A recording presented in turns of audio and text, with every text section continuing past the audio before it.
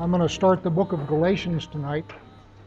In order to understand what's going on, you need some background. And the background is political and religious. The question in Galatians is circumcision. What's happened is Paul has gone on a missionary journey through Asia Minor. He's planted some churches there and he's preached the gospel and so forth. And following along behind him are some people from the circumcision party out of Jerusalem. And these are also Messianic Jews. And we'll talk about the circumcision party in a little bit. But these are also Messianic Jews. These are not rabbinic Jews. And what they're doing is they're coming along and saying, yeah, we know what this guy Paul told you, but we'll tell you what the real deal is, and the real deal is you got to be circumcised. So that's the core question in the book of Galatians. Now that's important for a number of reasons. The first reason it's important is the church is spreading among the Gentiles. And for an adult male to get circumcised is a big deal. This is not the trivial thing that is when you're 8 days old. It's a big deal. So if the people following Paul are correct and circumcision is a requirement, then that's going to wind up turning off a lot of Gentile men because they're just not going to want to do that. So in that sense, it's a big deal.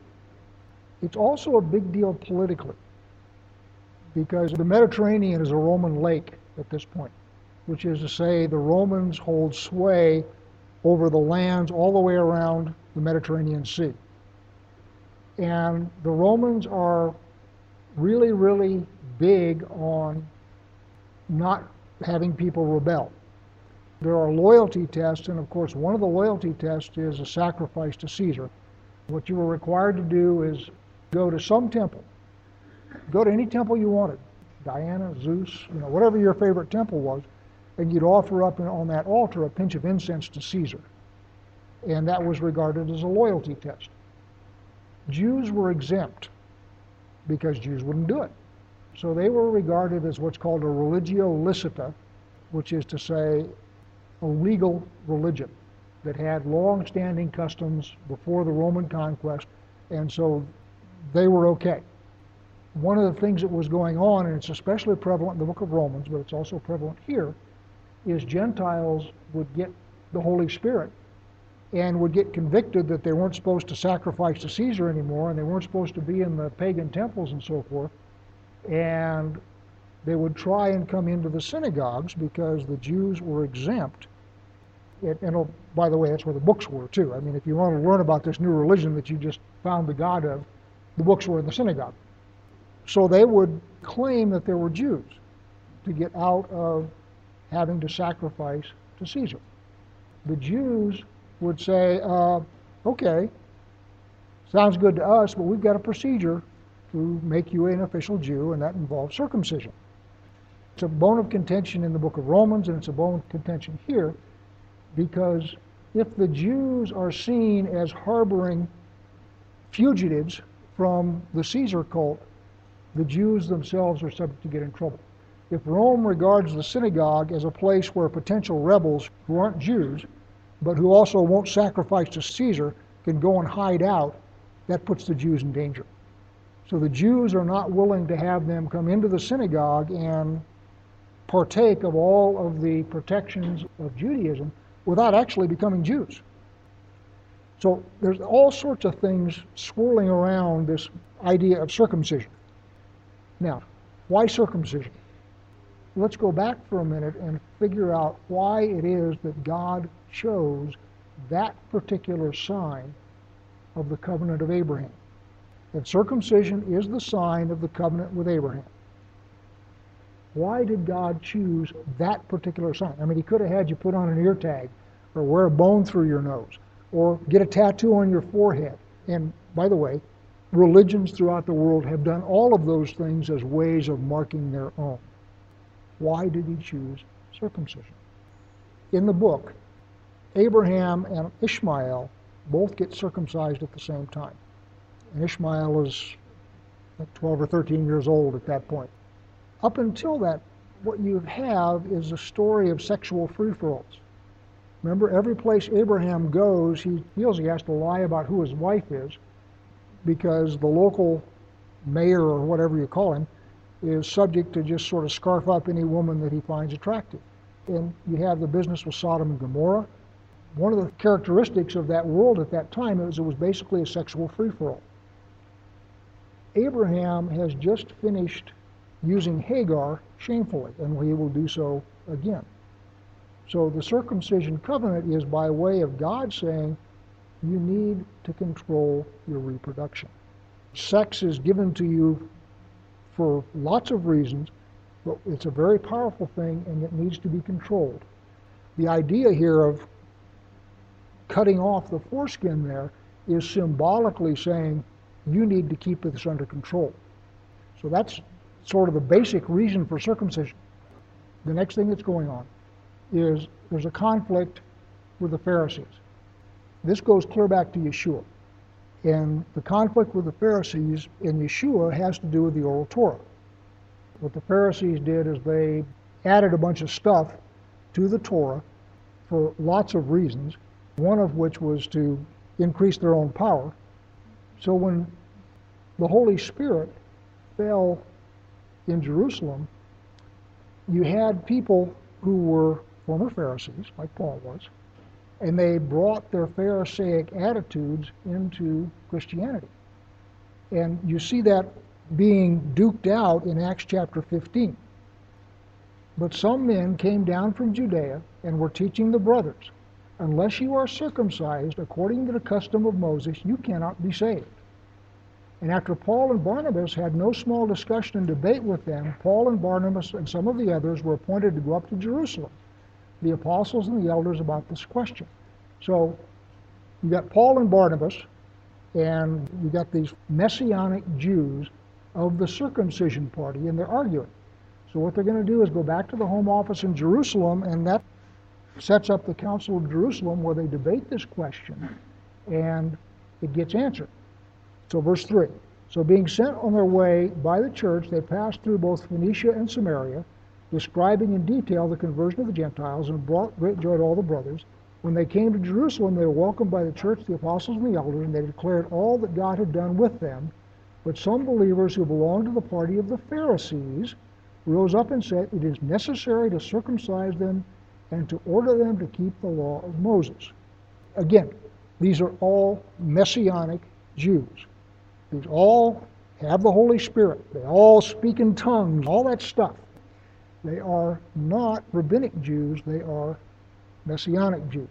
And you have this debate of the ones that used to be Pharisees are saying, hey, we understand that this is falling on the Gentiles. We've got to do something with these Gentiles. Fine. We circumcise them and we tell them to follow Moses. Verse 6, the apostles and the elders were gathered together to consider this matter. And after there had been much debate, Peter stood up and said to them, brothers, you know that in the early days God made a choice among you that by my mouth the Gentiles should hear the word of the gospel and believe. And God, who knows the heart, bore witness to them by giving them the Holy Spirit just as he did to us. He made no distinction between us and them, having cleansed their hearts by faith.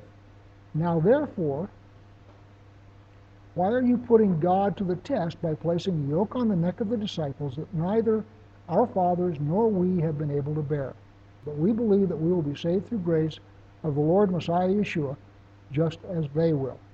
And all the assembly fell silent. They listened to Barnabas and Paul, and they related what signs and wonders God had done through them among the Gentiles. And after they finished speaking, James replied, brothers, listen to me. Simeon, Peter, has related how God first visited the Gentiles to take from them a people for his name.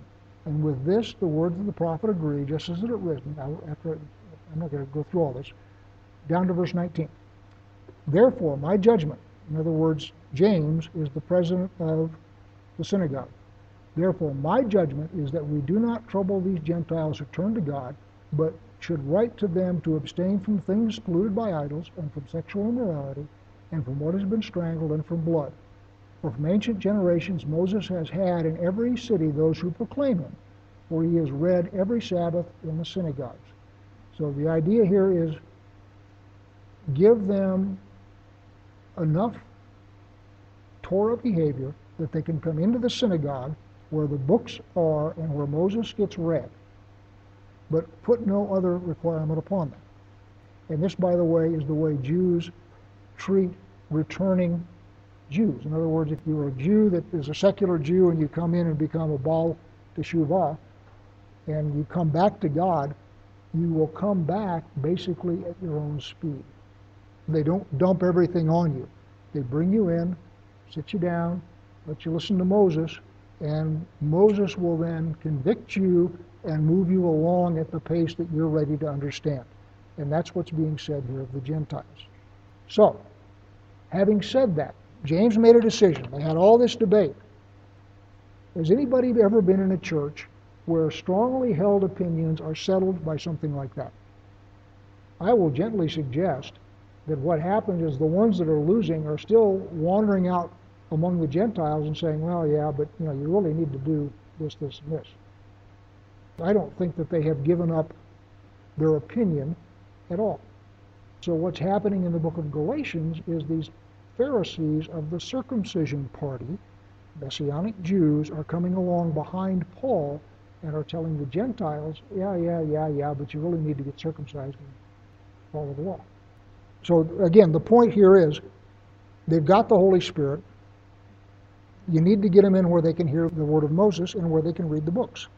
And this is sort of the minimum standard to be able to come in and sit and hear Moses and have fellowship with the Jews. Well, the idea here is don't lay anything more on them except what you need to get into the synagogue, and then let Moses teach them. The last thing I want to talk about before we actually start the book, which I hope to do tonight, is Paul's attitude toward circumcision. One of the things that Paul is emphatically not doing is speaking against circumcision. The reason we know that is he has two disciples. Paul does. He's got Titus and he's got Timothy. And one of the things that he'll say in the book of Galatians is Titus is a Gentile. Born of Gentile mother and a Gentile father, no trace of Hebrew in him anywhere. And Paul drags Titus back to Jerusalem and wanders around with him as a disciple and so forth, and there is never any hint of a requirement that Titus be circumcised, even though Titus is a believer. Timothy, on the other hand, is born of a Jewish woman. His mother is Jewish. He is also uncircumcised. And before Paul takes him on his trip, Paul takes him into the synagogue and has him circumcised. So Paul is not anti-circumcision per se.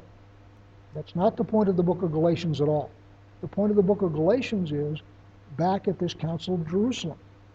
Circumcision is not necessary for salvation. That's the point of the letter, and that's what he's talking about. And all of this that I have just talked to you about is background as to why that is so. Paul will now go through and explain why that is so. But you have to understand what he's working against, and he's working against people who are following around after him, who are of the circumcision party, and are saying to these new Gentile believers, doesn't count if you don't get circumcised.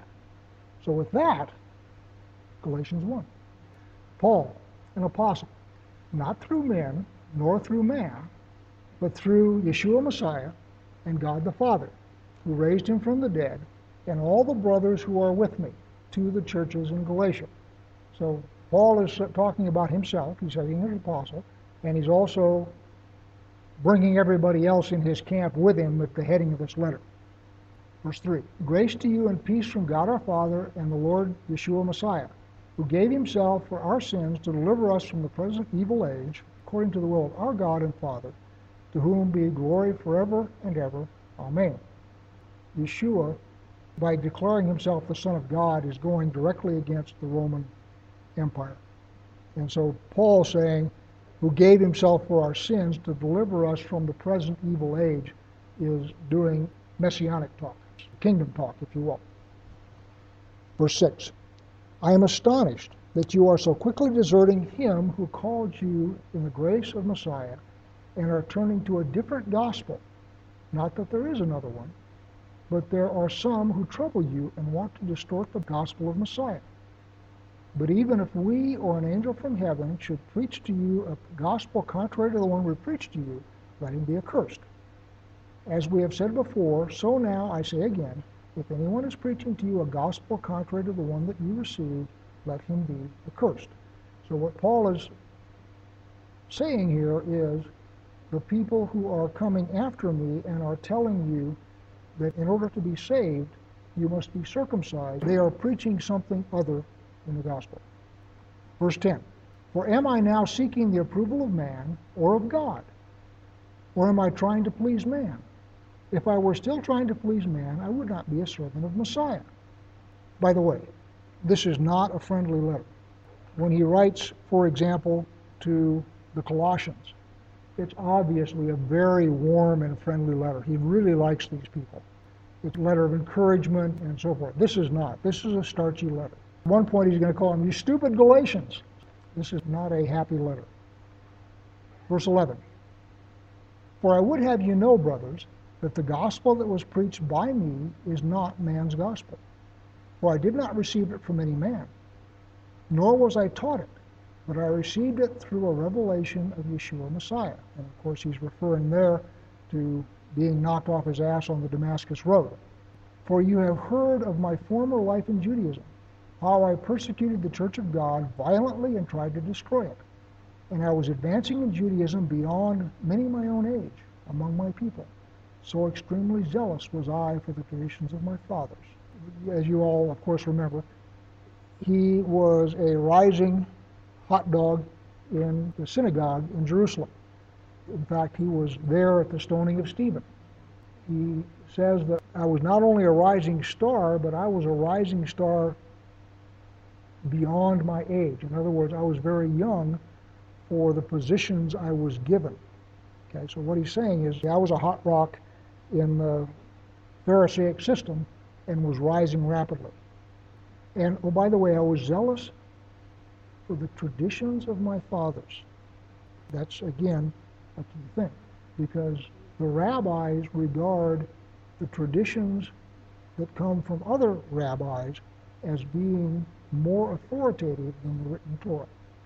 They will all say that everything that they do derives back to some passage in Torah, but I will gently suggest that it isn't a reading of those passages that you or I would necessarily recognize. But when he who had set me apart before I was born, and who called me by his grace, was pleased to reveal his Son to me, in order that I might preach him among the Gentiles, I did not immediately consult with anyone, nor did I go up to Jerusalem to those who were apostles before me. But I went away into Arabia and returned again to Damascus. So what he's saying is, I am a genuine, for real apostle. My ministry is to the Gentiles. Because remember that the Council of Jerusalem divided the territory up. Peter got the mission to the circumcised. Paul got the mission to the Gentiles. And so what he's saying is, when God stopped me on the Damascus road, I didn't go back to Jerusalem, or I didn't go to any of the apostles to find out what this new thing was. I instead went out into the desert in Arabia, and some will say, in parentheses, back to Mount Sinai, because that's where Sinai is. I went back there to hear directly from God. And what he'll say later is, I went down to Jerusalem after that process, and I in fact did talk to the church in Jerusalem, and they confirmed that everything that I believed was correct. So the sequence is, blinding light on the road to Damascus, falls off his ass, gets led into Damascus, where he is ministered to by Ananias. Then he goes out into the desert, hears from God, comes back to Damascus, preaches and teaches for a time, then goes down to Jerusalem, checks his version with their version and discovers they're identical, and then starts going off on his missionary journey. But what he's saying is here, he didn't learn any of this from men, he got it directly from God. And he'll, as I say, he'll say later, and oh, by the way, I did check, and everything that I got was the same as they got. Verse 18. Then after 3 years I went up to Jerusalem to visit Cephas, and remained with him 15 days. But I saw none of the other apostles except James, the Lord's brother. In what I am writing to you before God, I do not lie.